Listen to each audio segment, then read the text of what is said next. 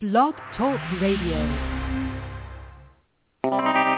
Yo, this is your boy G-Ski Rocks, and this is going out to the lovely, lovely women of the world. I know sometimes you have to make a hard decision, but I want you to think about this.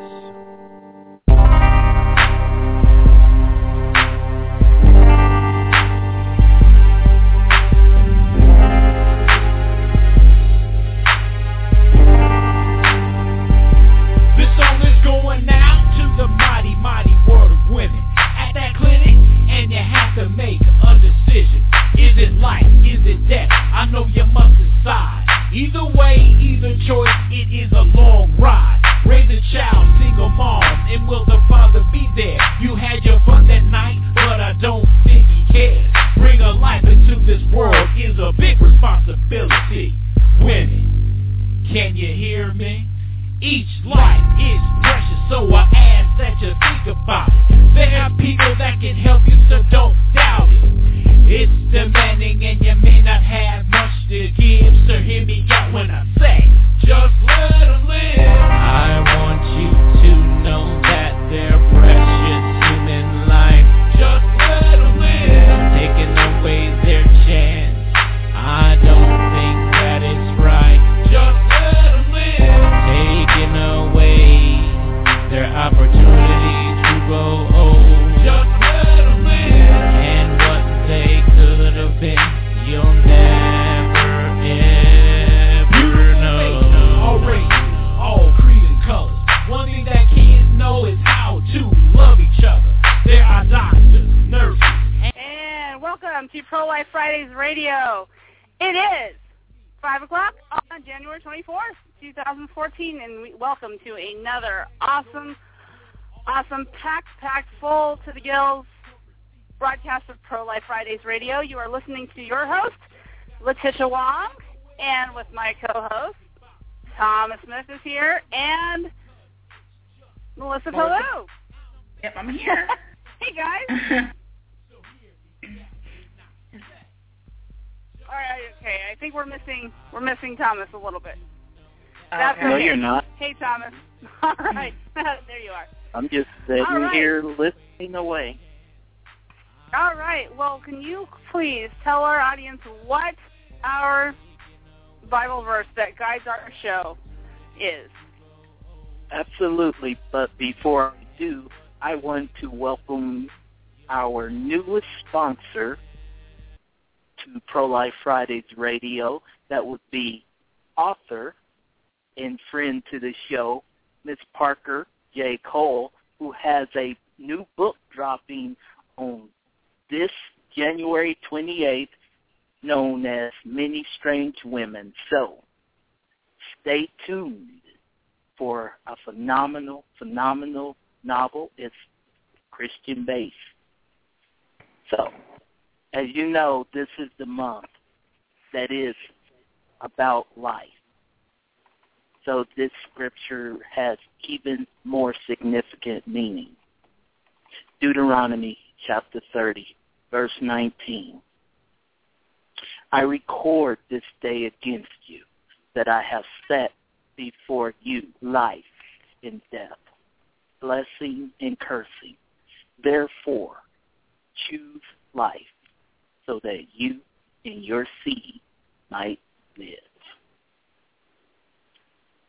Oh, dear Heavenly Father, we thank you for another opportunity for Pro-Life Fridays Radio, Lord God, as we continue in our battle to bring the message of the sanctity of all life, whether it's from the unborn to the elderly, the human trafficking, the persecution of Christians, and many other religious groups. It's about life, Lord. So, Father, I thank you for my fellow hosts, the phenomenal work that they do both on this show and actually in action at the abortion clinics, sidewalk counseling, and just praying. So, Father, we ask that you bless our guest, Terry, today. May it provide information, and may it just help stir people's hearts down and do something mighty name of Jesus Christ. Thank you. Amen. All righty. Like I say every week, what on the docket that we have to talk about is so full. It's hard to pick the kind of stories that we should present on the show, and sometimes it's almost like random. And some of them are the ones that I pick that, for me, to talk about, are just the ones that kind of show how our laws are rapidly evolving to the point they're going to collide with one another. And the story that I have that I want to talk about, or just one of the stories that I wanted to talk about today, is of the court-ordered sperm donor to pay child support story. Did you guys hear about that one? Yes. No. Oh, yeah. You're going to love this. This is on CNN, actually. I'm not going to play the audio because I think we're going to get much more out of the written text here. Judge ruled in, I believe this was in Kansas. Yes, in Kansas. Ruled that Kansas, William Murata must pay child support even though he was just a sperm donor to a lesbian couple wanting a child, and he signed documents waiving his parental rights. The news story goes on to say that Murata failed to conform to Kansas law, according to the judge, which says a licensed physician must be involved in an artificial insemination process. And apparently this was all done kind of behind closed doors. And his claim is that he should not have to be held responsible for the welfare of this child because he signed a document, apparently, saying that he wouldn't be responsible for this. Mm-hmm. So how the story goes, if you've heard this, you thought, oh wow, what a screwy story. It's much worse than that. Let me see if I can just mess this up for you a little more. So let's start from the beginning. A lesbian couple wants a baby. Nature, biology, is against them, against their wishes and desires. How dare that Mother Nature? Man, she's a homophobe. Well, here, just a hint. If two people want to make a baby, it helps if one of them is a dude. Just saying. So, they find a dude on Craigslist because that's what Craigslist is really for, if you haven't caught on by now. So this dude agrees to donate. But but not the most efficient way like banks do with the direct deposit. But he donates by the cupful. The law says, in Kansas, says that artificial insemination without a licensed doctor to be the middleman isn't fully legal because the lesbian couple, I imagine, consulted Dr. Turkey Baster, who is, of course, not licensed to practice medicine in the state of Kansas. So, according to the law, only the right third party can be involved in the process that normally and naturally takes place without a third party to begin with. Stick that up on the board. Okay, just stick that up on the board. So William Murata signed an agreement. I don't know what he signed it on. It just says documents. I don't even, but what was it? A piece of notebook paper? Signed something to waive all parental rights and responsibilities for any child that was born from his genetic donation. And I'm wondering, is it so easy to waive one's rights? I wonder. Can it be that easy? I mean, can you write it on a napkin even? I mean, what legal process did these people use, or did they? I mean, apparently they fell down on the Dr. Turkey Baster thing. Did any of the adults involved even think about this past the Turkey Baster stage? Can paper napkin agreements ever be taken seriously about matters that involve producing a child? I don't know. Well, let's stick that one up on the board. Okay. It turns out, they didn't. Thus, a state judge has declared Murata's signed agreement with the women that he waives all parental rights to the child as deemed invalid. Now, keep in mind that the women did not want him to have any parental rights. So, even though the agreement was mutually assented to by two parties, it can be rendered invalid. Stick that one up on the board, too. Then the lesbian couple splits up, and one goes on welfare to support the child, who is, by today, she's 4. Okay, so much for conforming to the happy just like a nuclear family picture that we are told is what homosexuals aspire to and achieve. Well, instead, they are like every couple made of two self-absorbed individuals who just wants what she wants. A couple that splits on so-called irreconcilable differences, although, that they were never a legal couple to begin with, so because Kansas doesn't have same-sex marriage, so they didn't have a real divorce. So, they can't have a nasty divorce on top of a same-sex marriage. So you can take that for what that's worth. No nasty divorce. And never mind that there is still a child here whose care really supersedes your desires and hormones. But I digress. So here is where the state got involved. It doesn't want to pay welfare anymore for a child whose unofficially official moms won't work for her sake. The state can't force anyone in this situation to pay child support, except the one who has a biological connection to this child. That's right, William Murata. In spite of all the shenanigans to disavow responsibility, he's the baby daddy, and no one can say otherwise. What happened here? What happened here is that the judge reaffirmed biology and natural law. The law that says only men can write their names in the snow, as if they can spell. If they can spell. Sorry. Meaning that children don't come from storks. That DNA matters. That a man's act means something even if he doesn't think so. Right. So like every other pro-life story out there, did anyone think about what was in the best interest of the baby? The child whose existence? No.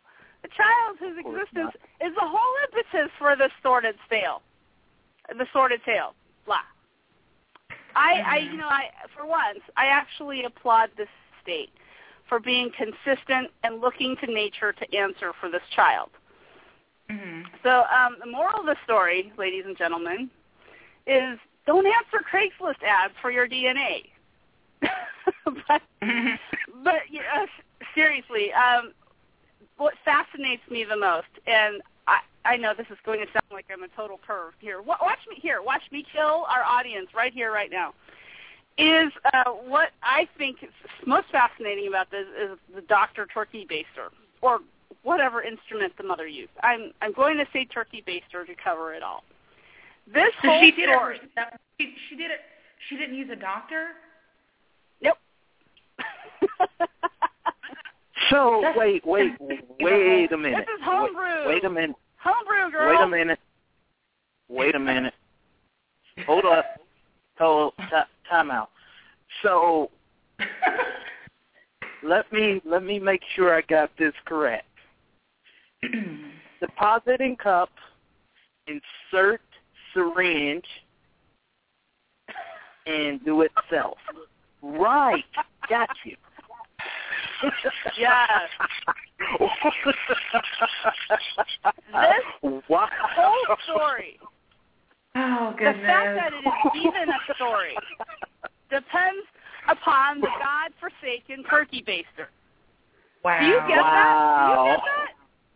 This story would not exist anywhere in the news, much less CNN, if there were no turkey baster involved. Think about that.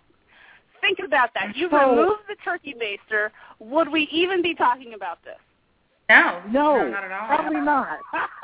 But the fact, hold up, I'm just trying to wrap my head around this. She used or something. Some instrument. I'm just using turkey basers to cover whatever it was. Something similar, yeah, in function. Okay. I hope she sterilized it. What?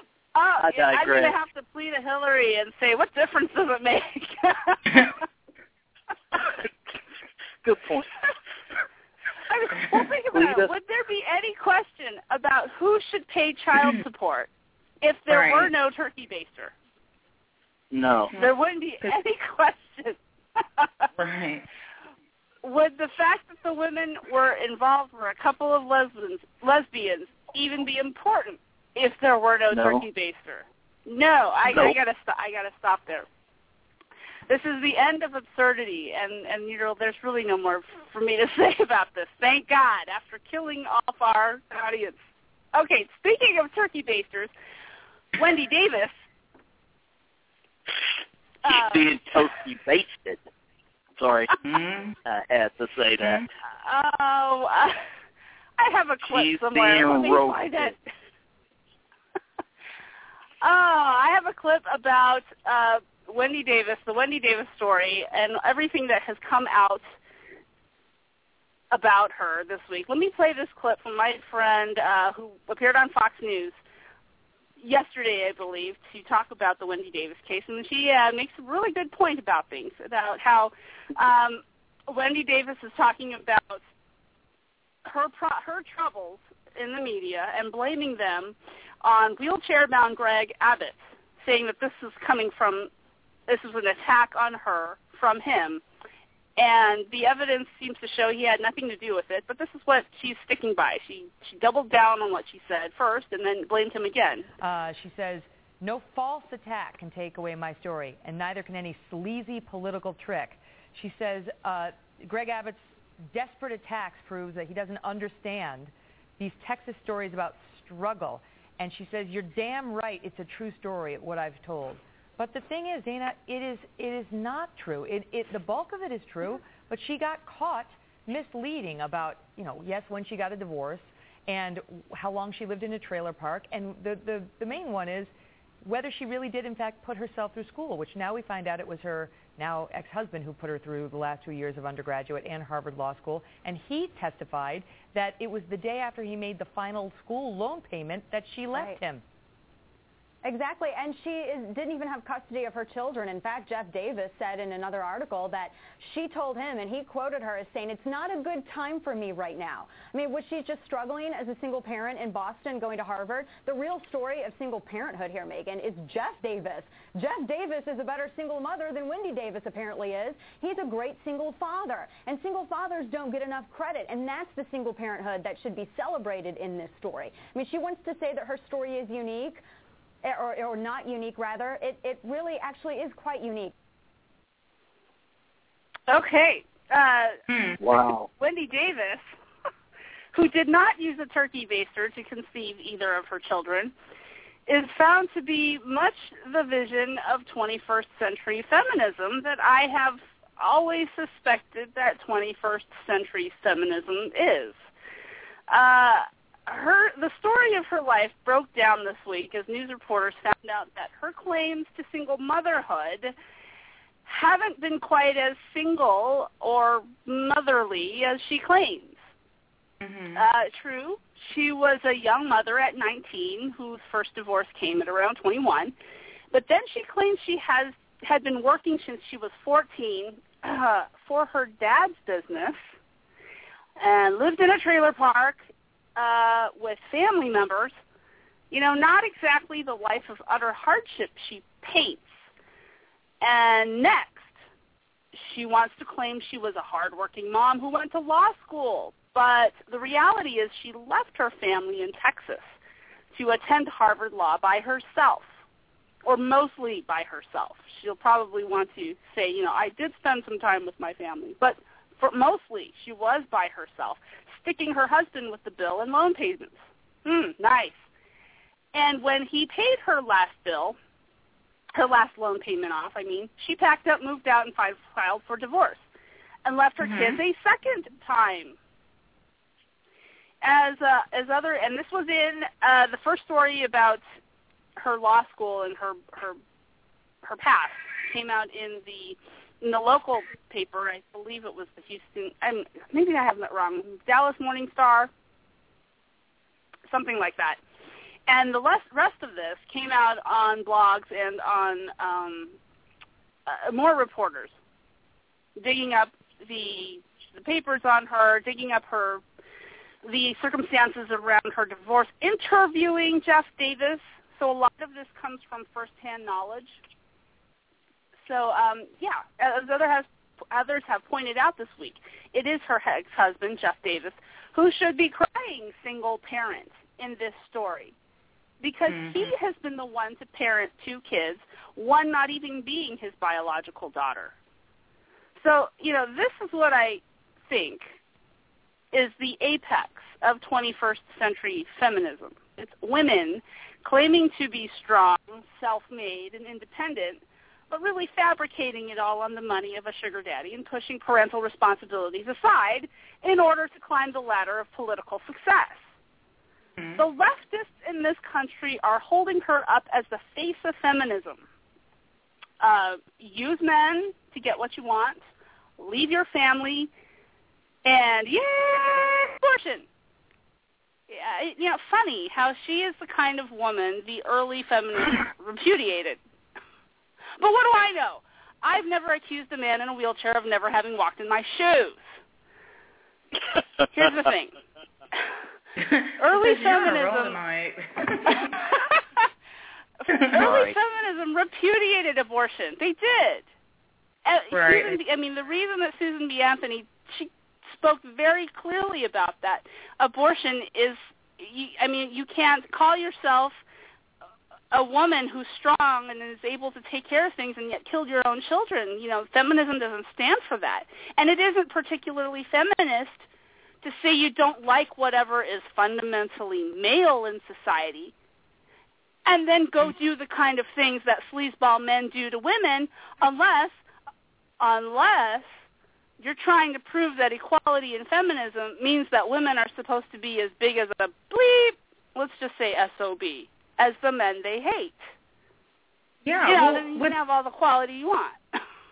I was going to say, with the modern feminist movement, the ultra feminists that we see today, motherhood is a form of servitude. And we hear this in the language about abortion, that carrying a child is involuntary servitude or slavery of some sort. So motherhood itself is not valued in any respect. So why would she stick around and take care of her children? It's right. They keep you from achieving your dreams. They're leeches. They're parasites. This is the language that we continually hear from the pro-choice camp, which she proudly represents. This actually is consistent with her worldview. Right, it is, and I don't know why people kind of, especially Democrat women, just like her, that they don't see the inconsistency in their practices. I want to be a strong and independent woman. They do see it. Well, maybe they do, but I think they're operating despite that. Right. Yes. Exactly. Can I ask a question? I'm raising my hand and you can't see it. Go ahead. So, and it kind of segue into something I want to mention. There was the NARAL president who was debating on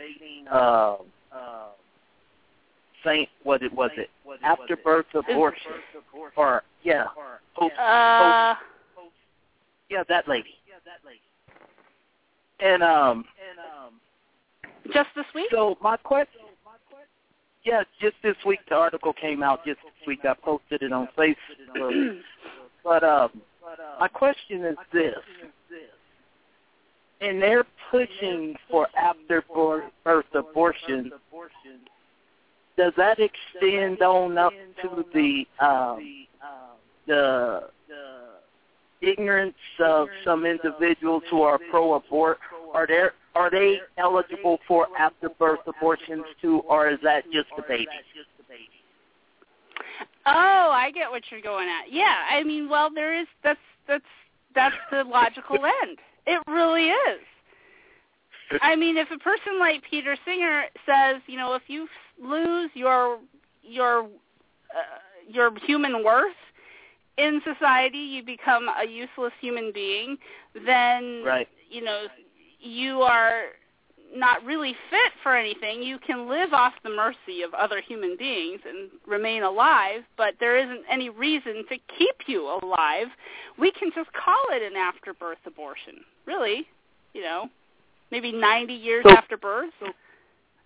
Yeah, so basically we can determine that the comments that people like Peter North made deems him unworthy and fit for the human species, so we can eliminate him. You can put any criteria in there you want, yeah. Right. My whole point in making that statement is just showing the whole absurdness of them going after birth abortion, in that they don't realize that if they try to limit it to babies, their arguments will collapse right there, because in its truest form, after birth abortion is murder. Well, yeah. Before but they birth probably don't want to call it that. Too. They probably don't want to call it that. Post-birth abortion then? They might call it, the bioethicists, funny you should bring this up, bioethicists have all kinds of words for these things. You know, and Belgium just legalized euthanasia for children. They can call it after-birth abortion. They can call it post-natal birth abortion. They can even call it, you know, tongue-in-cheek, of course, but I'm saying, fourth trimester abortions. Mm-hmm. Wow. Which I've heard that one. that meant to be a joke, but what is it? I've actually heard that comment. That's clever. Whoever came up with, I wish I could take credit for that, but I can't. Yeah, we can call it by all kinds of names. We can call people useless eaters. We can call people a drag on society. And we can eliminate... Don't they already do that? Don't they already do that? Okay. Yeah. Of course. Wow. Well, okay. Moving on. This is what I talked about in our written promo on Facebook, which this is the story that I am the most excited about, which is a Nigerian woman wrote, I'd like to hire her to write all my essays and papers and correspondence for me for the rest of my life. And what she has done, she's written Melinda Gates, the wife of Bill Gates, an open letter refusing to accept the Gates Foundation birth control measures. I am duly impressed by what she's written, because she just hammers over and over again that Melinda Gates' $4.6 billion, not something to blink at, is really a Trojan horse-sized condom to inject the first world problems into their third world countries and not leave an ounce of humanity left in Africa. So I'm going to take a few quotes out of her letter, because it is a lengthy letter, and it's all good. I would recommend people look it up. I'll put it up in our chat room, the link up in our chat room, but it's it's written on Catholic Online, and she says, unlike what we see in the developed Western world, here's that first dig, bang, there is actually a very high compliance with Pope Paul VI, Humanae Vitae, and she's referring to Pope the Catholic teaching, because she's Catholic. For these African women, in all humility, have heard, understood, and accepted the precious words of the prophetic Pope. Funny how people with a much lower literacy level could clearly understand that which the average Vogue and Cosmo reading high-class women have refused to understand. I guess humility makes all the difference. Ow! Wow, that ought to sting. But she's not done yet.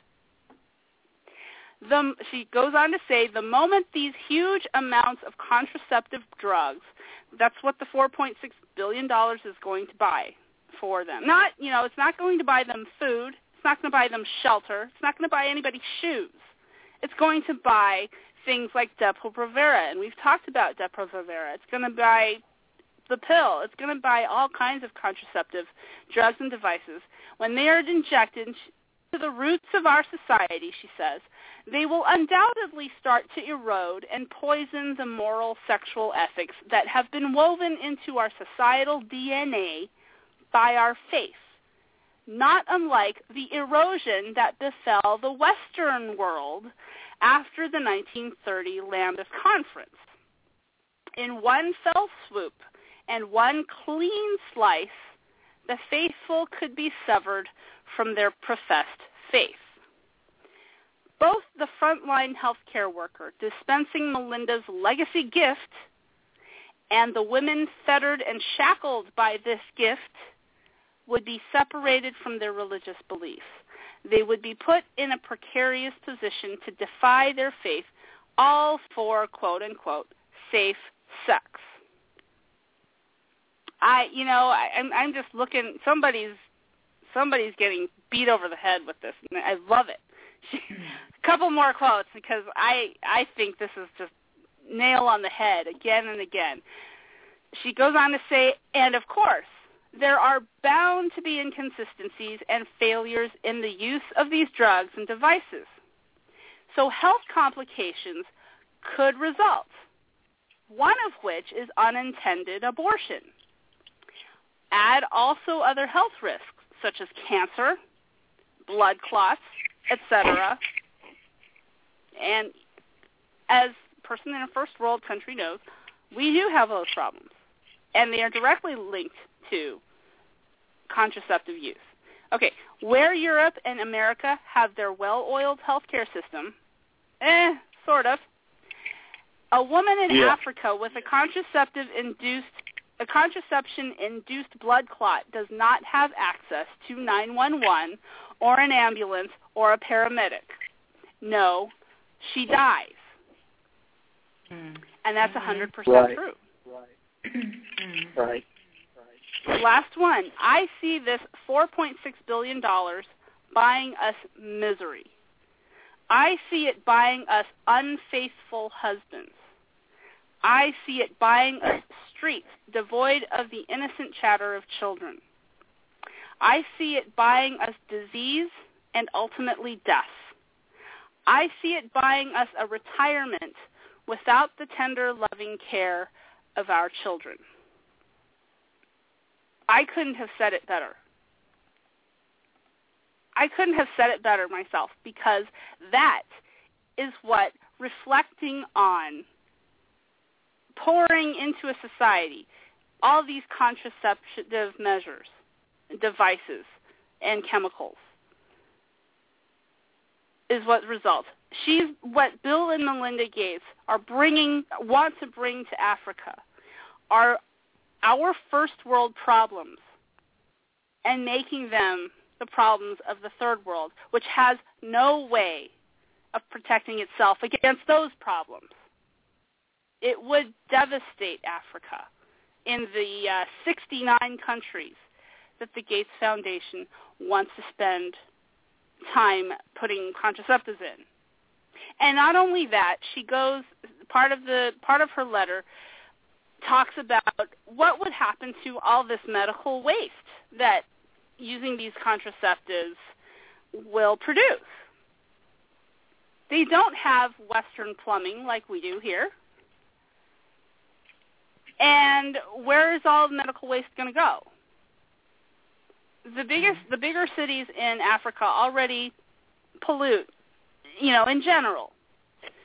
And those villages and towns that live downstream from them have to put up with that?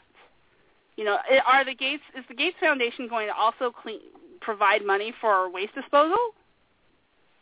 Are they going to send a barge, you know, and ship off all the medical waste that goes with whatever happens? Are they going to help bury bodies? I don't know that that's in their budget for that, and I'm guessing that it isn't. Letitia. Yeah. Can I be snarky for a minute? If you want. Okay. Melinda Gates, along with her husband Bill, are two very vile and evil individuals. Their whole purpose in this contraceptive kick, and I know I'm preaching to the choir, but for those of you who might be listening and don't know this, they want to eliminate the population. Keep in mind that they were also part of the process that sent malaria vaccine to Africa that so far I think they said has killed 60 million children. So my whole attitude towards them is that you may have billions of dollars, but your money doesn't make you invincible. And you will give account at the end of your life to God. So you reap what you sow. But as long as there's a Pro-Life Friday radio, a Letitia, a Melissa, and a Thomas, we're going to fight against you. And God bless that woman in Nigeria who wrote that letter. Or was it Kenya? She was Nigerian. Okay, it was Nigerian, and let me try to pronounce her name. Her name is Obianuju Ekeocha. Sorry if I completely and totally butchered that. But you know, she speaks. I think she speaks very wisely for all of the women in Africa that don't have the kind of problems we have to deal with here in our little, you know, safe and wonderful first world. You know, I mean, if you wanted to give a snarky response, you could say, "Oh, how dare this woman? You know, she's so uneducated. You know, don't you know that, you know, Melinda Gates knows better than you with all her white rich money. You know, she's going to come here and fix all your problems. You know, you need to listen to her." Uh-huh. That's obviously she knows more than you do. What do you know about contraception? You know, if you go online and read her letter. Who volunteers to get her for an interview? Maybe so. Yeah, good idea. Well, she goes on to say in her letter, and the very last thing I'm going to share about is she has let me count them, 1, 2, 3, 4, 5, 6 points that $4.6 billion could actually help and give African women the opportunities for any kind of advancement. I mean, instead of contraception is your answer, I mean, she talks about having good health care because we know abortion is not health care. Real health care, helping women actually have more babies, not fewer of them. Have healthier babies. Food programs for young children so they don't die of starvation. Higher education opportunities. I mean, at the very least, Oprah opened a school. But Letitia, Oprah opened a school, and it was open season on the girls because they didn't vet the teachers that they hired for the school. So there's more to opening a school than unlocking a door. I agree. Exactly. So, but you know, in your last point that you said about the 6 points that she had that the money could be used, according to our distinguished Supreme Court Justice, what's her name, Ruth Bader Ginsburg, we need to make sure that we use abortion and all that stuff to keep the population down of those that we don't want too many of. Right. The operative word in that is the word particularly. The exact quote that she had is, we do not want, she said, particularly of those populations we don't want too many of. And it's the word particularly that's a little bit bothersome. Mm-hmm. Right. Because that's a very good point. Obviously she wasn't referring to herself. Mm-mm. Right.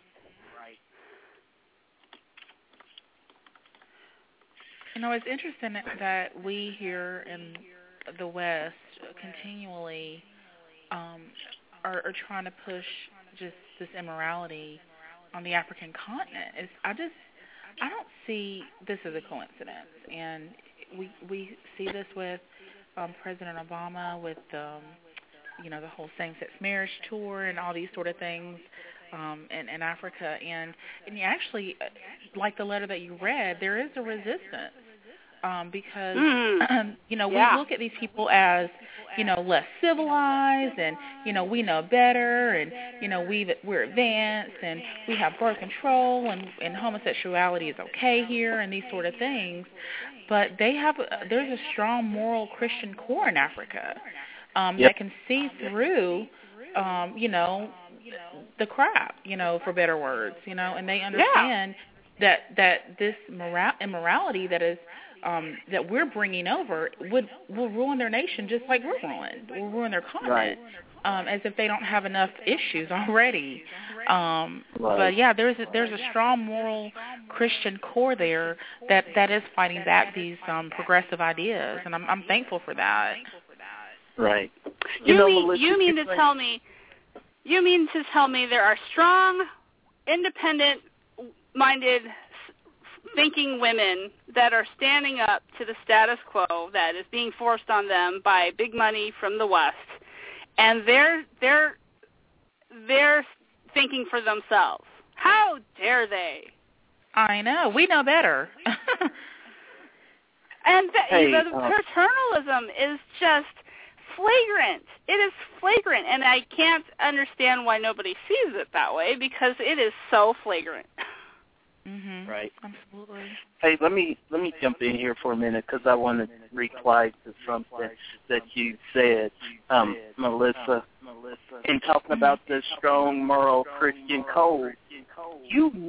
Something is up when you have someone who is considered a despot and a dictator, Assad in Syria, who's protecting the Christians while our own president is arming the rebels who are killing the Christians. It's same with the Egyptian military. The Egyptian military is protecting the Coptic Christians in Egypt from the Muslim Brotherhood, who we armed.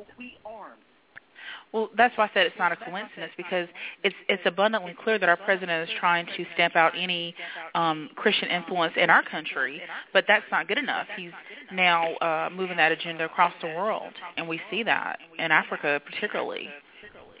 Well, it's like I said earlier, I pray that he comes to us knowledge and saving grace of Jesus Christ, but if not, honestly, I would not want to be him.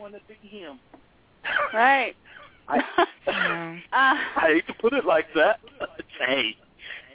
Well, we're going to go to a break for a couple of minutes while we try to find our guest. Hopefully she's not lost somewhere in cyberspace. But in honor of Wendy Davis, I'm going to give her our royal Joe Biden treatment, because she had a Joe Biden gaffe-tastic moment.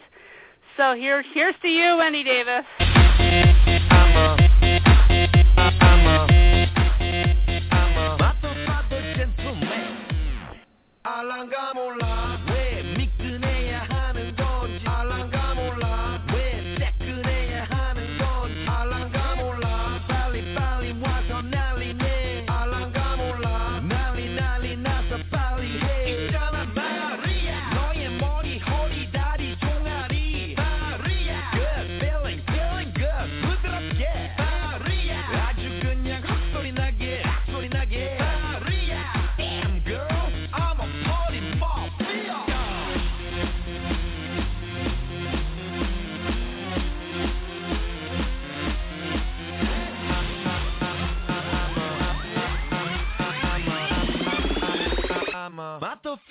gentleman.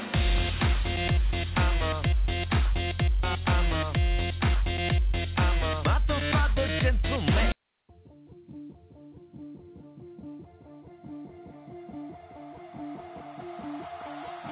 Been so long with my eyes on me, too deaf, too hear, too blind to see. Broken hearts on the city streets, but I can hear that you're calling me to be the hope, be the light, be the love right now, starting right now. You put my life in motion, your love makes me wanna give my ready, set, go, ready, set, go, so love, I'm not holding back anymore, like an engine ready to explode. I'm ready, set, go, ready, set, go.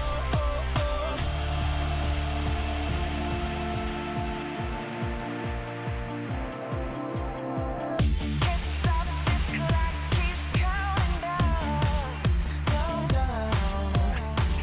so many lost, waiting to be found. Oh yeah, I will go where you're leading me, God.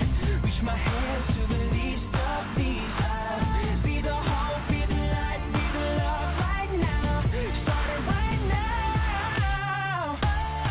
You put my life in motion, your love makes me wanna give my You're listening to Pro-Life Fridays. Hey, if you would call in, the number to call in is 760-542-3907. Our lines are open.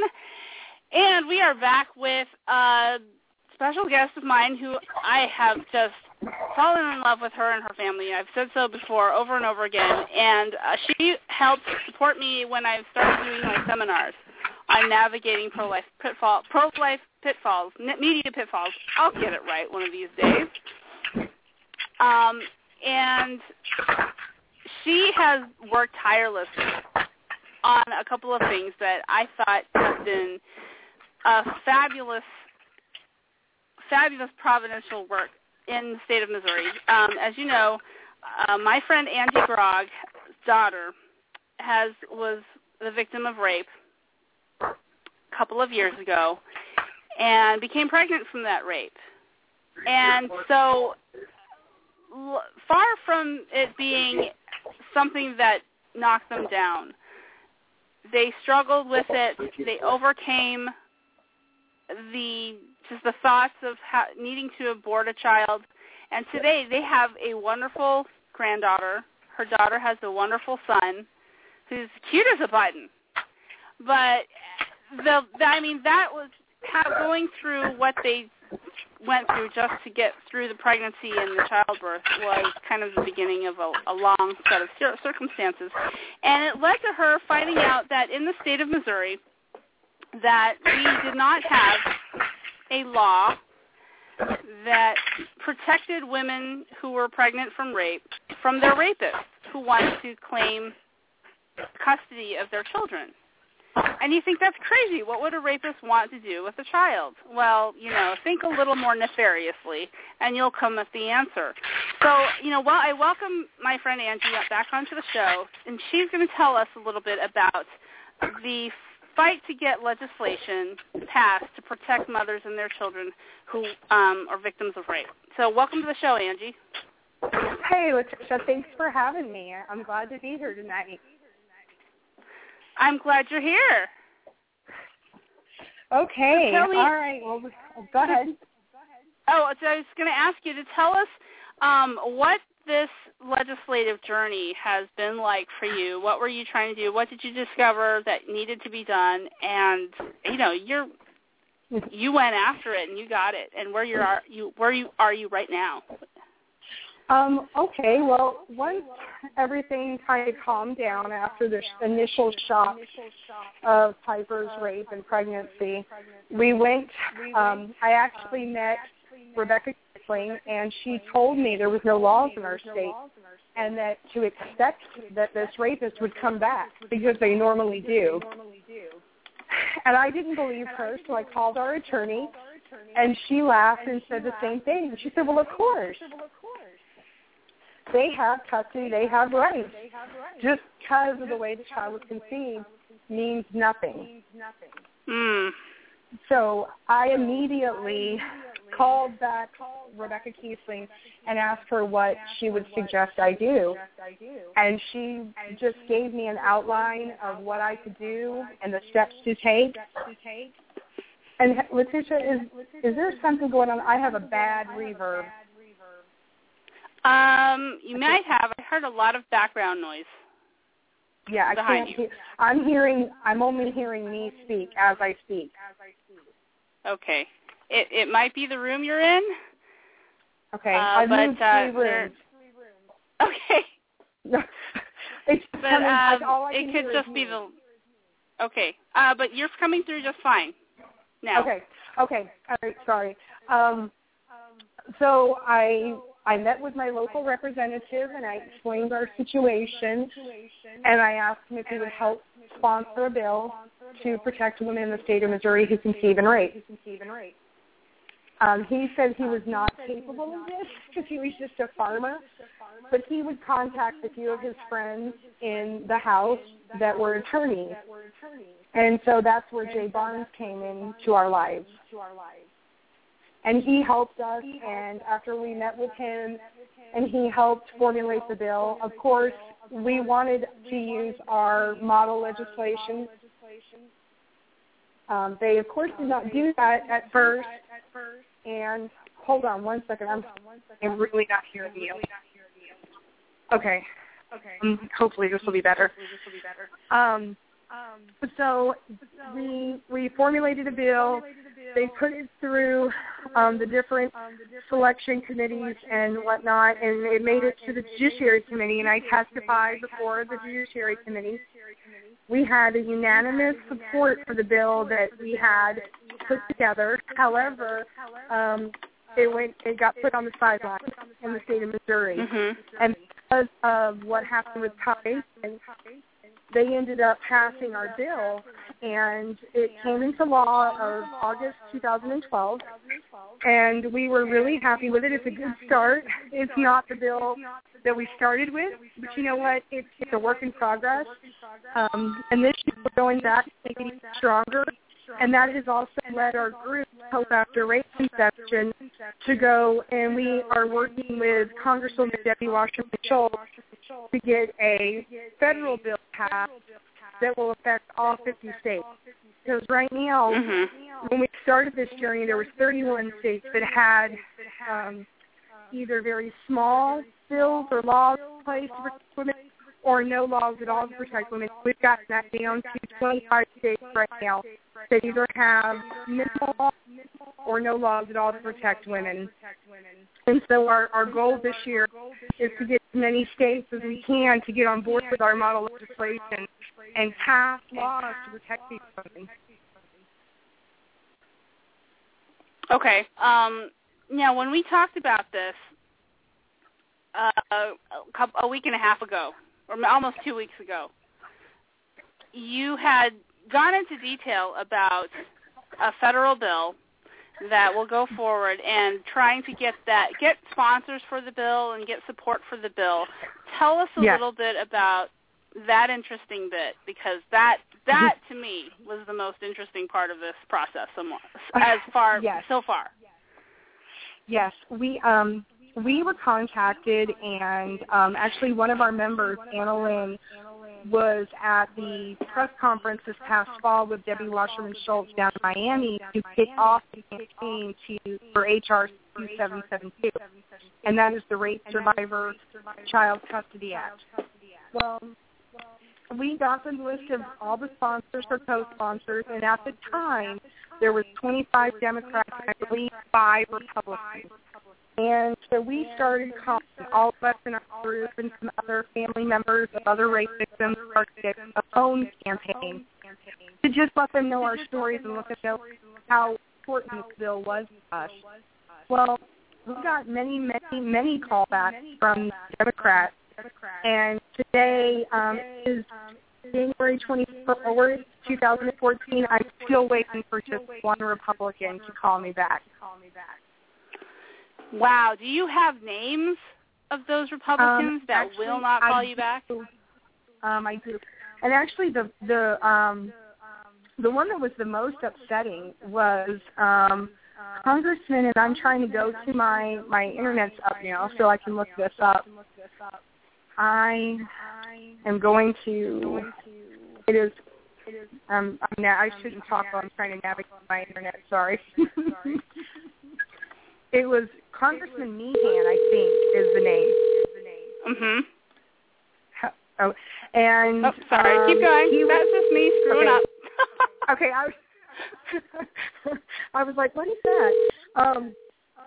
Congressman Meehan's office, when I called, I called repeatedly and left messages and asked to speak with the assistant that was working this bill, and I finally got a name after 2 or 3 phone calls, and then nobody called me back. Nobody called the other people back either. So I was thinking, okay, maybe it's not just me. And then finally I called and I said, what is the problem? Why won't this young lady call me back? I just want to share our story and offer our help and support. And I was told, if you want to make a comment, you can email us at this Dropbox. Oh, my goodness. Yeah, so I was very upset because, I am a member, I am a voting Republican. I may not be in that person's district, but this could affect our family greatly. So we really have, the passion for this bill and the fact that they didn't even care to, call us back and email or anything to any of us in our group that had made, reached out and made contact was very upsetting to us. Right. So for our audience who didn't quite get that, because your audio is cutting in and out, and let me summarize this for our audience one more time. What Angie has said is that she is trying to move a federal version of a protection bill for mothers that conceived in rape and their children that were conceived in rape, to protect them from custody suits and from contact by their rapists on a federal level. And she has been working very closely with Debbie Wasserman Schultz. She has been working very closely with Democrats who have called her back and expressed support for such a bill, but she has been stonewalled by House Republicans. Not a good thing for the GOP here. This is where honesty meets reality. And as a conservative, I would say this is beyond the pale. That's why, I asked her to name names. We're going to continue to ask her to name names, because this is beyond the pale. On a state level, she helped get this passed on a state level in Missouri. But apparently, our federal representatives aren't as willing to talk about this type of legislation. Now, I can only guess why they are reluctant.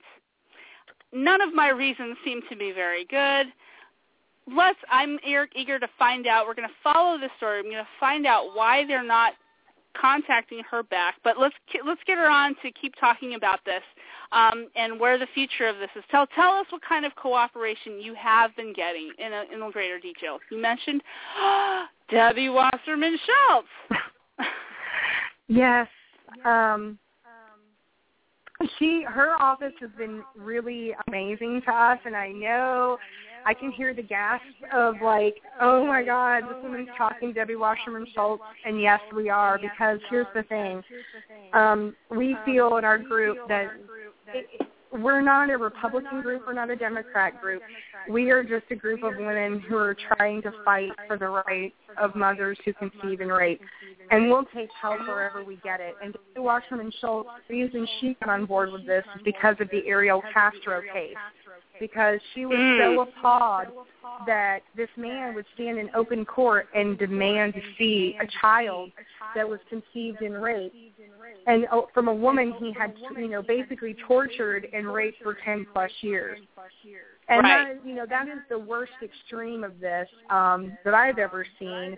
And so that's what led her to put this bill together. They've looked at our model legislation. They've worked with Shauna Pruitt and Anna Lynn, and really have taken our suggestions, our pain of all these different families, and I think that they've done a really good job of putting it in this bill. And unfortunately, the minute we say her name, even the people that seem to be co-sponsors don't want to, I guess, help us.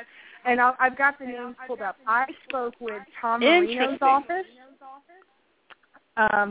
And who else? I spoke with, it's Representative Tom Marino from Pennsylvania. Patrick Meehan, I spoke with him. And who else's office did we call? We called Joyce, or David Joyce's office. Never heard anything back from them either. And I think that was the only Republicans we contacted. And we've contacted a handful of Democrats that are co-sponsors, and they've all been wonderful. And actually, some of them have just called us out of the blue, their offices, and we didn't even, go after them. So that's very telling to us. Oh, yeah. I mean, if anything, in this area, I believe the GOP needs to be spanked and spanked hard. Sometimes, they do need to. I mean, when the rubber meets the road, I'm trying to find the right metaphor here. When the rubber meets the road, you find out who's really with you. And this I believe this has nothing to do with ideology. So, I mean, I'm not going to say this is Democrats. Democrats want to pat themselves on the back for this. Okay, fine. But it doesn't necessarily, slice with the rest of their ideology. Republicans ought to be standing behind you with this, on this, because, the legislation originated here in Missouri on the Republican side. So, it's not as if somebody originally on the federal level came up with this and the Democrats said, hey, this just kind of fits along with what we're doing. It doesn't, but I am glad that they've decided to pick this up and support this. Now, tell us again, I don't know that it came out very clearly, what the bill number is. It's H.R. 2772. H.R. 2772. So I would like to encourage our listening audience to contact those, especially those Republicans that have not answered the phone, not called you, not shown any support for this bill, to call them and ask them why they won't support the bill when, they're losing more than just an opportunity here to support, women who have been raped and the children that are conceived and raped. They're losing that opportunity. They're going to lose the PR battle over this, too. Oh, yes, because this is the thing. I hear it all the time. Republicans, they're just rich white men. You know what? Here's your opportunity to show the American people that you're not just a bunch of wealthy, upper-crust white men. This is an issue that affects every single race, every single demographic, everything in this country. This could be anybody's mother, daughter, sister, friend. And this is not it is in my heart a pro-life issue, but to me, it goes much deeper than that. This is a human rights issue. This is happening this is 25,000 to 32,000 times a year that women are conceiving and rape, and over 58% of these women choose to take that child, to take that pregnancy to the end and give life to these children. Shouldn't they should be protected and uplifted and just treated with some sort of respect, and just the very idea that these women are faced with the nightmare of having to spend the rest of their lives tethered to their rapist is just, this is unimaginable. This should not even be a conversation we should be having in 2014. And these women, they should be able to come out and say, hey, you know what, I want protection and get it, and not be poo-pooed and just pushed aside. Absolutely. What I see is it would be very consistent with the Republican, or I should say conservative stance on this, is that if you choose life for your child, you shouldn't be punished for it. Exactly. Yes, I use that word. You shouldn't be punished for it by being, like you said, tethered to the rapist through the child. See, I can hear it. I can hear the pro-abortion forces out there, which makes it really interesting that Debbie Wasserman Schultz is supporting this bill. But the solution, I see a lot of pro-abortion people saying, "Oh, well, then she should just abort the child. No child, no problem." But you know what's so sad? That punishes the child. Somebody's being punished, and it's not the right people. No, but you know what the sad thing is? I hate to take up for the other side, but they're not the ones saying that. They're the ones fighting for this bill, RAIN. All of these organizations that we naturally are like, oh, my word, here they come again. They're the ones that are helping us. They're the ones that want this to be passed. Because here's the thing, it's not about abortion anymore. The decision's been made. Right. These women have decided to give life to this child. Therefore, this child deserves to be protected. I mean, it's just, to me, it's simple logic. And I've even heard some representatives say, well, we'll pass it, but they can never be on WIC or food stamps or any kind of Medicaid or Medicare for this child. They're not going to mooch off the system. Are you kidding me? I mean, seriously, is what you're worried about? These women aren't trying to get public assistance. These women are trying to protect their child. Exactly. And I have to give credit where credit is due. And when you look at a child, obviously, you can't say that this child should be left vulnerable to a rapist, a violent man who will do whatever he wants with a child and take them in the stories that you told where this has happened to other people. Our audience needs to know that this has happened. Custody suits have been filed by rapists, and they have been able to obtain custody of their children that were conceived when they raped a woman. And it's a nightmare for everybody involved. It is, but here's the other thing. I know that there's people out there going, well, surely there's not any convicted rapists getting visitation or custody. Yes, it's happening all over the country because there's no laws to protect these women. And if there's not a law that says you're a convicted rapist, you can't see this child, guess what? They get that child. We have a girl in Massachusetts, 14, she was raped. Her rapist was convicted of, he pled down to aggravated sexual assault. The judge ordered him to pay child support. Well, when he got out of trouble and everything calmed down, he said, okay, I'm paying child support. I want visitation. They're sharing custody now. We have another one in Oklahoma. Her rapist was convicted of rape, and they're sharing custody because there's no laws to protect them. This is outrageous. Now, you had mentioned something that rapists usually, they plead down their charges. What usually happens in these cases?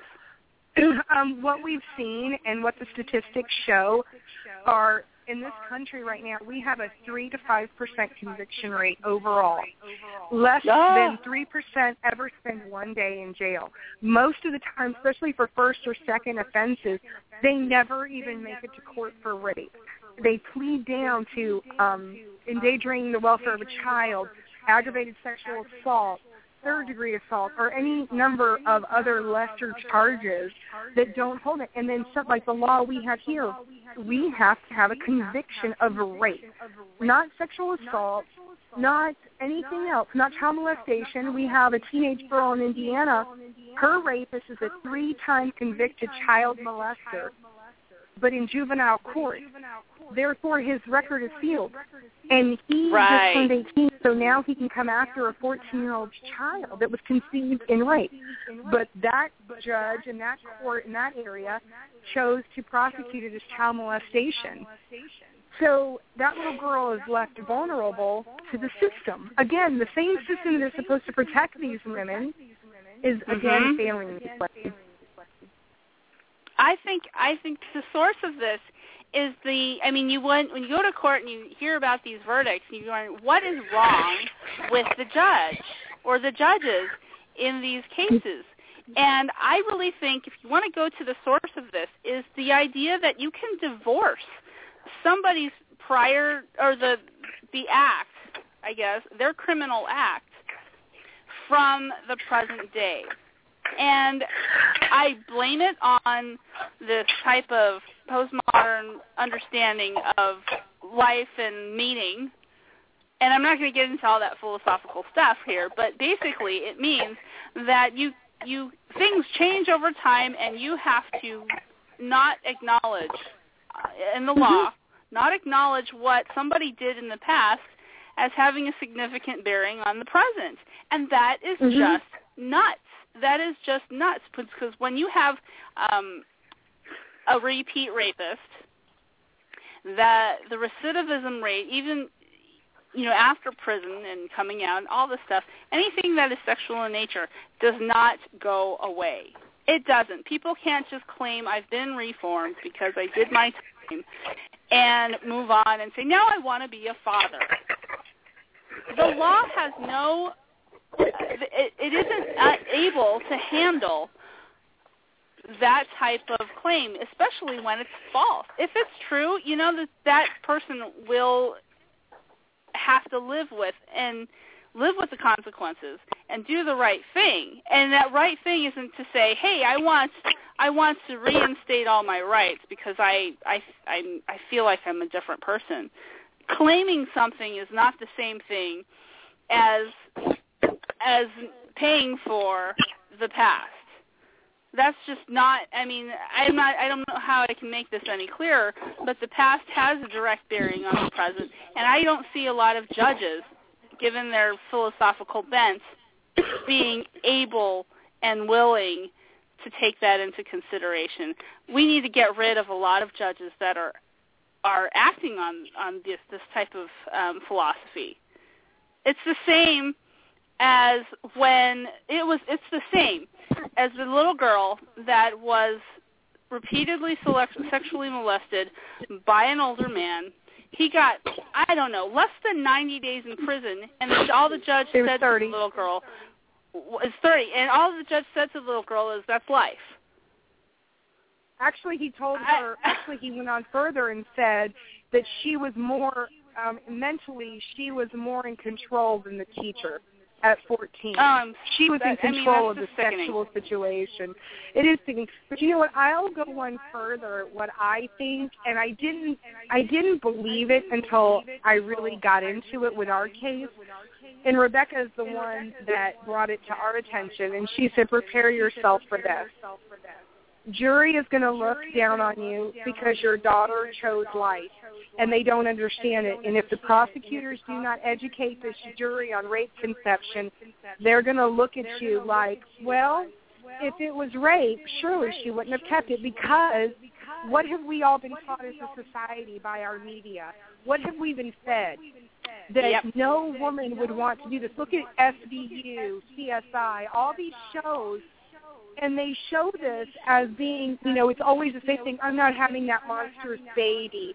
I'm not carrying this demon seed. What is that pastor? The pastor just this week that said that any child conceived in rape is not of God. That's a demon seed. Oh, that's my right. word. He did say that. Come on. And you know what? I have seen our family restored because of Noah's life.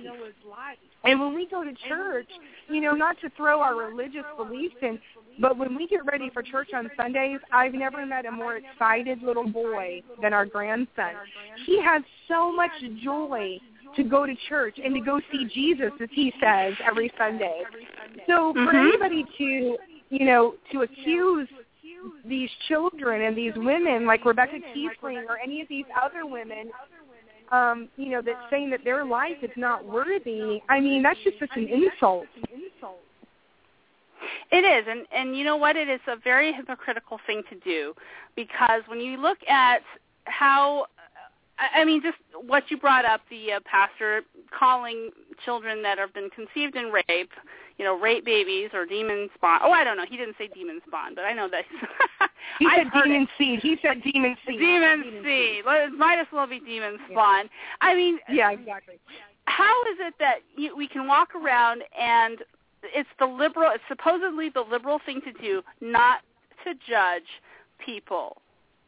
And yet here we are, judging children before they have even been born because of the way they were conceived. Complete judgmentalism. I mean, isn't it the liberal way to don't judge? Aren't people always being told, don't judge? Well, here we go. Exactly, but it's sad when it's our side doing the judging. It's everybody. It's children that have been conceived and raped. It's open season, it seems, by everybody, both sides. Wherever you find yourself. What did you say? And I can't remember how you put it, but you put it so perfectly at that training about a child in the womb. Just the way it's conceived, there's not some special marking on this child. No doctor, when they do an ultrasound, is going to know, this child was conceived and raped. That's right. And they're not. That's right. I mean, you can't tell any different. If people profess to be tolerant and accepting people, and they want to talk about not judging, I mean, this is nothing but judging somebody based on the way they were conceived. We're not supposed to discriminate, right? We're not supposed to discriminate against certain individuals based on the way they were conceived, yet this is exactly what it is. I think I want to tell our audience, if you want to be motivated and be on the side of helping girls and women that have been victims of rape, to support this bill, contact your representative, GOP or Democrat, it doesn't matter. This bill, H.R. 2772, is going to be a huge tipping point for our country in protecting children conceived in rape, because they've been forgotten. Everybody thinks they shouldn't be alive anyway, and so they should be forgotten. And I don't think that you can. I don't think they can be ignored anymore. I think 2014 is the year we start recognizing the humanity, not of just not just of life, life in the womb, but particularly those who were conceived in violence and in rape, and trying to protect them because they're people too. So I want to encourage. Oh, go ahead. I want you to finish, and then I was just going to say, and if anybody wants to get more information and look at our model legislation, we have it posted on www.hopeafterrapeconception.org, and there's also a list of all the states, and the laws that are in your state are all posted on the website, www.31states.com, and that is to the documentary that's currently being filmed to show what these women are facing and fighting all across our country to try to protect their children conceived in rape. All right. I want to thank you so much for sharing about that legislation. I think this is something everybody should get involved in. I mean, so far, you come up with this incident that happens to so many people, but not as much, because it's, we need to have this exception for people who have been raped. But it has now exploded to this on the national level, and it's time for people who say that they support life to step up and actually support it. So I'm going to encourage everybody to contact their representative, write letters, do whatever it takes to get this bill the press it needs, the attention it needs, and to pass it. And I don't care if it passes with a Democrat majority or a Republican majority. I think this is without any partisanship, whatever. I mean, I think this is something for everybody. It's not a party issue. It's not, because this can happen. This literally could be any woman in our country that could go through this. And you know what? We are not. I've met so many amazing women conceived in rape, men, mothers of rape. You know what? there's no more shame. I will not, and I decided this a long time ago, my daughter will never hold her head down. My daughter will never walk in shame, and neither will my grandson.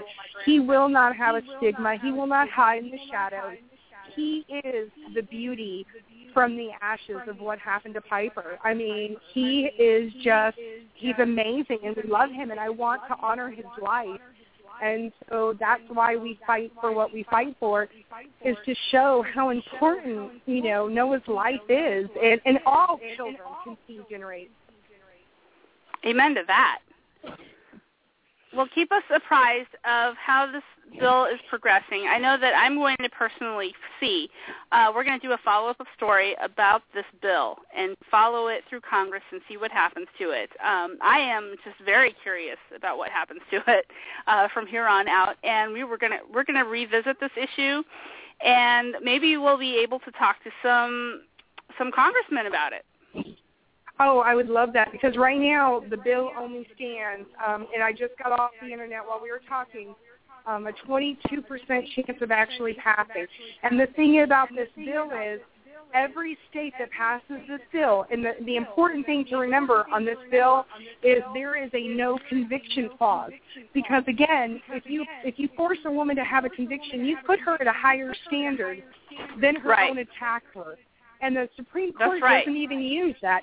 They use clear, convincing evidence, and that is the standard we are trying to get passed in all 50 states.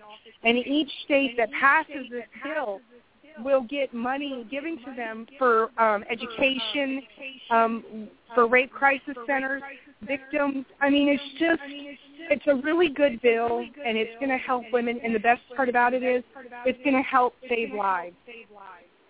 Amen. I can't say anything more positive about it than that. So get educated about that, everybody, and really contact your representatives. If not on the state level, also on the federal level. I mean, this is a loophole that needs to be closed as far as the law is concerned. I think it's very important for Julianne. Thank you, Angie, for sharing that with us. And we're going to have you back as this bill progresses. Whatever happens to it, we're going to stay with it. All right. Thank you, Letitia. Thank you. Have a good night. So I want to reiterate for everybody that, this is what happens. When women choose life for their babies, we rejoice, and we don't want to end it there. We want to continue to support them, and it's too bad right now that in most states the laws don't protect them. Well, I think it's about time, like Angie has found, it's about time that changed. We don't want to punish women for choosing life for their babies. Mm-hmm. We need to change the way we value the unborn in practical reality, not in theory. And I know I'm just preaching to the choir, and I'm, slipped into philosopher mode, and somebody stop me before I bore everybody to death. But I can't reiterate this enough. I can't emphasize it enough that to be consistently pro-life, you have to be consistently pro-life through all situations. And so, okay, I've kept you waiting in the wings for too long, Melissa. What do you think about that? Absolutely. Pro-life is not limited to the abortion issue. It's cultivating a culture of life, and we cannot narrow that to one issue because there are a number of issues out there that where death is the primary worldview. But this whole deal with the rape and rapists having visitation rights, to me, that's just a no-brainer. I mean, I would have just assumed that is their rights are automatically cut off. Like there's not even a discussion about that. I cannot believe that is not already in place, and that there's opposition to it, or the lack of support for it. And I think you're right. It is bringing up some issues about the rape exception and how women are. It's almost as if they're being encouraged to abort if they become pregnant due to rape. There's this mindset that that's just the way to go. That there are no other options, and that the state's not going to help you if you do choose not to abort. They're going to make it as hard as possible. So that something has to be done. I think a bill like this, passed either on the state level and or on the federal level, will go a long way to closing that loophole. And there's trouble on all levels. We've touched on all of them. There's trouble on the judge's level. I don't know what's going on in their minds that allows them to do this. I mean, I do. Philosophically, I do. But to sit on a bench and try to be impartial in a way that harms women is, to me, beyond the pale. It's beyond acceptable. Right. And then, for all of us to try to be sheep and take this is terrible. But, we can't do anything about it. It has to be done on the legislative level. So most of the responsibility falls onto our legislators. And I want to say, shame on those Republicans.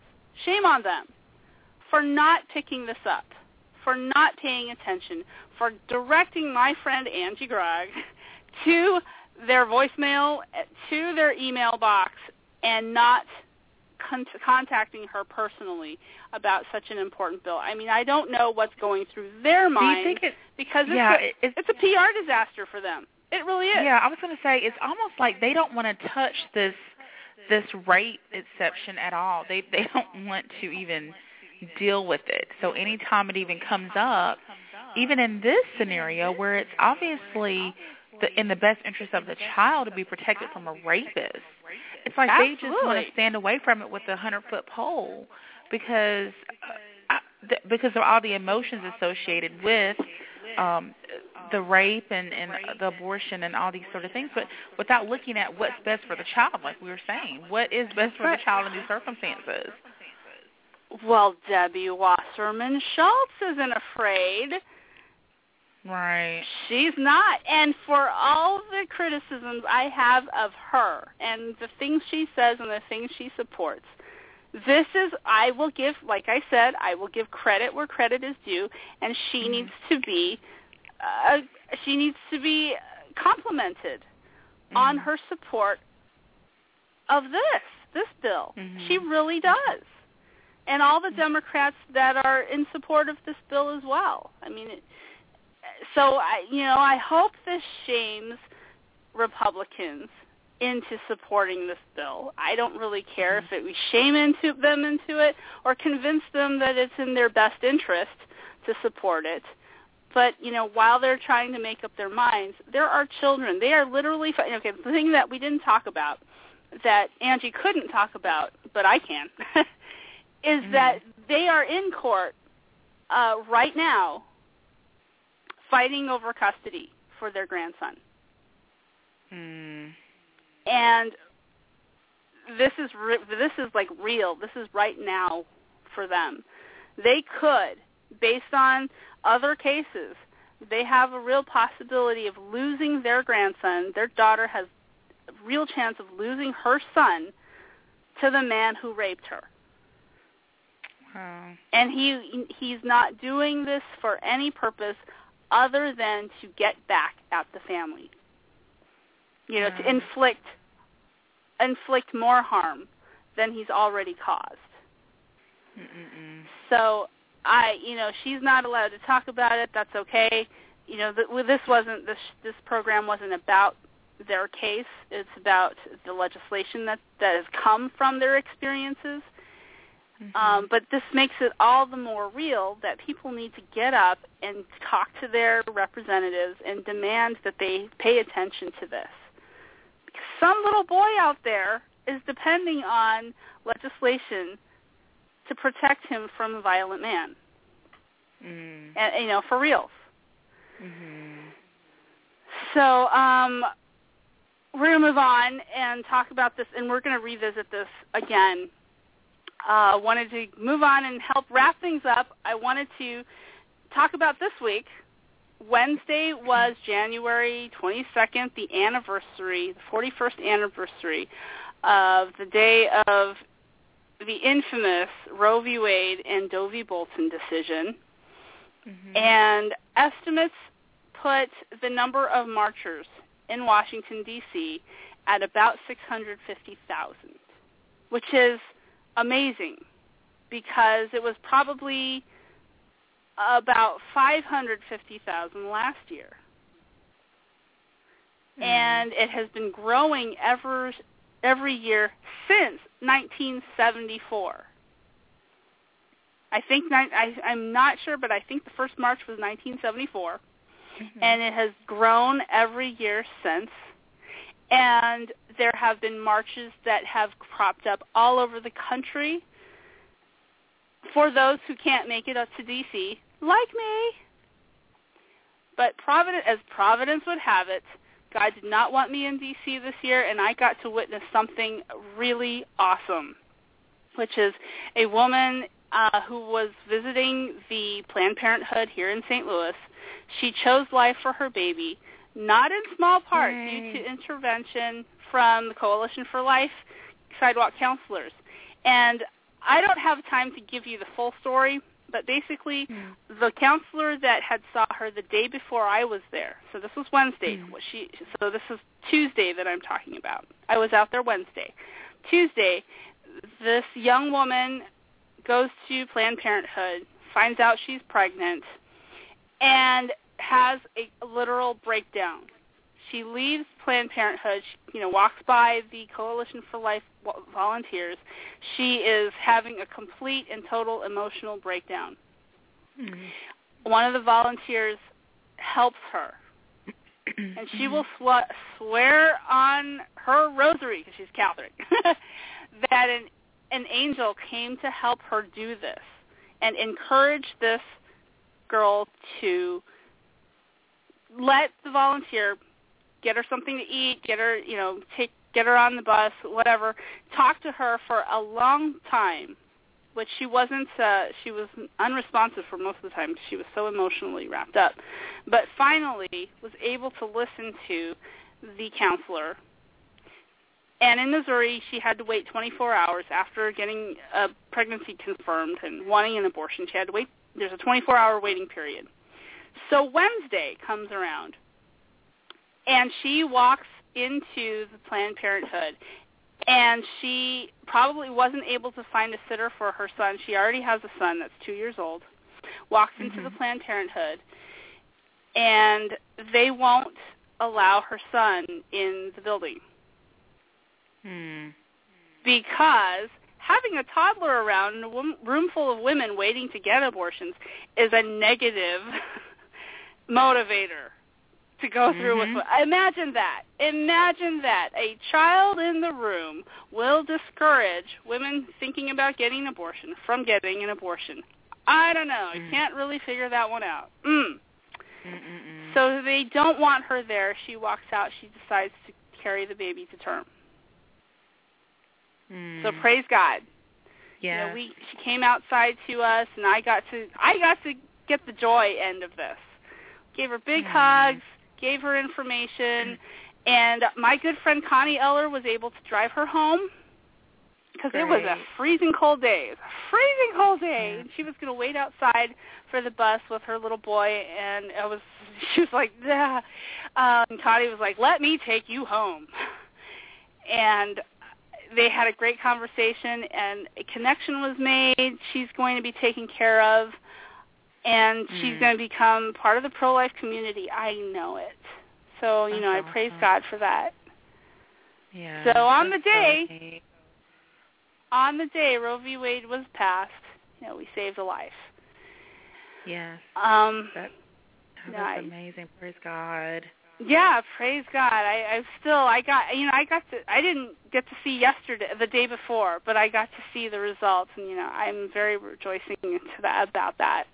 So, as I blubber that out, blah blah blah, love, yay. So we're gonna end the show a little early. We had a segment that was planned that didn't quite happen, but I wanted to let people know that our stupidest thing ever today. We're not gonna skip that. Nope, never. Well, maybe sometimes, but I have one today. Oh, you heard that a couple of states, Colorado, legalized marijuana. I have a lot of things to say about that. I'm not going to get into it. But there was a blog written about now that marijuana is legalized, what would be the quality, I can't even get this out. What would be the quality of the marijuana being sold to different socioeconomic demographic groups? Who thinks of these things? I don't know. Oh, my word. But apparently, now we've quoted from The Root before, and all the wonderful slaptastic things that get written on The Root. Charles Ellison wrote this article, this blog post called "Legalized Marijuana.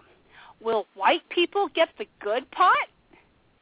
And he says, what kind of weed will certain populations get?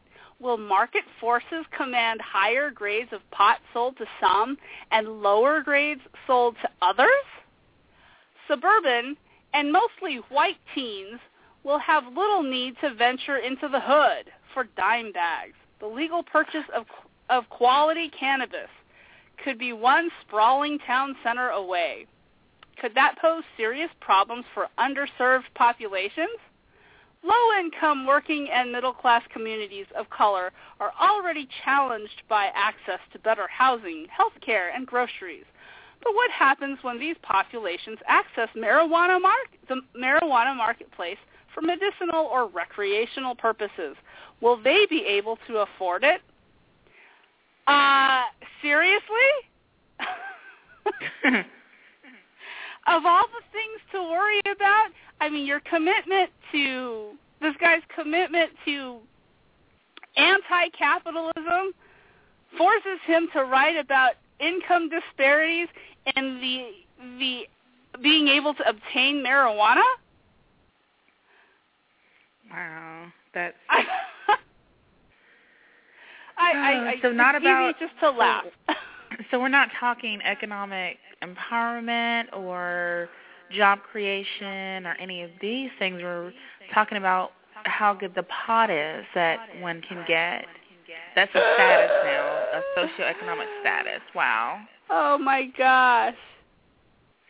Well, you know what? I bet you I don't know anything about the sale price of pot, but I bet you it's cheaper than crack. And Whitney Houston herself said crack is whack. So I'm going to go by that and say if you have to construct some kind of liberal, I can't use the word I'm thinking of, some liberal scheme about the disparity of pot distribution in the United States after its legalization. That's one loser of an argument. Right there. Mm-hmm. Oh, yeah. That's why it's the stupidest thing ever. It is. So I think we lost Thomas somewhere along the way. I think his internet cut out on him. So, Thomas, if you're out there, I know you're going to listen to this. Have a good week. And one last thing. I want people to know that Gimme Shelter is in the theaters. Opening weekend is starting right now. If you have a chance, go see it. Go see it. It is a life-affirming film about a teenager that has been abused and wants out of the foster care system. That's the backstory. Mm-hmm. But she's also pregnant, and it's got great... We talked about this last week. I can't say enough about it. I'm excited. I want to see it. It's got some great actors in it. It's got Brendan Fraser in it. It's got James Earl Jones in it. And the main character is played by Vanessa Hudgens, who I think has done a masterful job. The drama is really good. The acting is really good, and I think it's worth it. So go see that film if you can. Awesome. All right. Well, have a good weekend. We'll see you right back here again next Friday for Pro-Life Fridays Radio. God bless everyone. Good night.